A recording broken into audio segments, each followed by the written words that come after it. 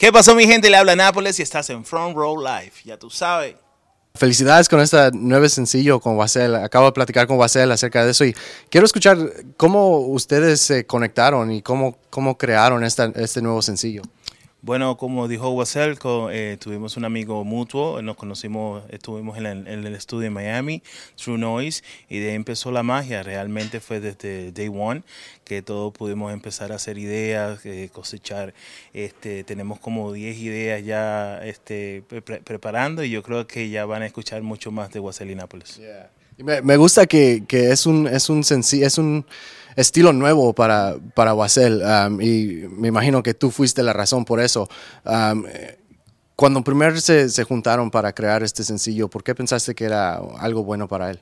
Bueno, realmente nunca he pensado que sea algo mío. Sí, siempre es, tú sabes, the vibe, the energy, siempre va a ser el protagonista, you know what I mean, the new ideas. Entonces yo creo que estando en el estudio con ellos, se creó esa situación de que, ok, ¿qué podemos hacer allá afuera que va a diferenciar a Wasel de otras gente? ¿Entiendes? Like, everybody's doing this, everybody's doing that, and even though we love that, es como que un poquito like, ok, necesitamos sacar algo que también entendamos que estamos haciendo un camino nuestro, you know?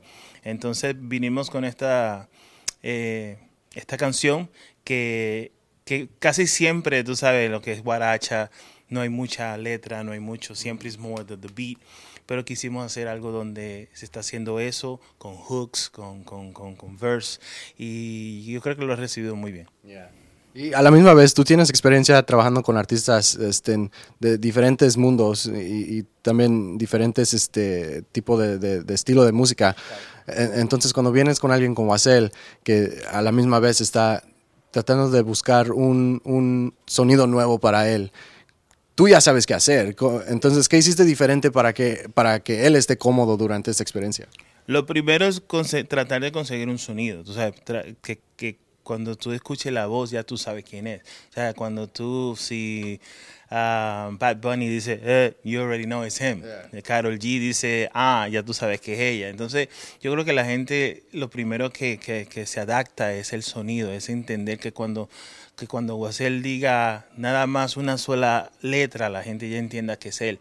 Y que la música pueda combinarse con eso. Entonces, yo creo que nos vamos a ir por este camino por un buen tiempo, pero Wasel viene de lo que es hip hop, ha hecho reggaetón, ha hecho trap, pero yo creo que esto ahora mismo, porque estamos en un ambiente que estamos pasando por tantas cosas que la gente lo que quiere olvidarse bailando y cantando, ¿entiendes? Yeah.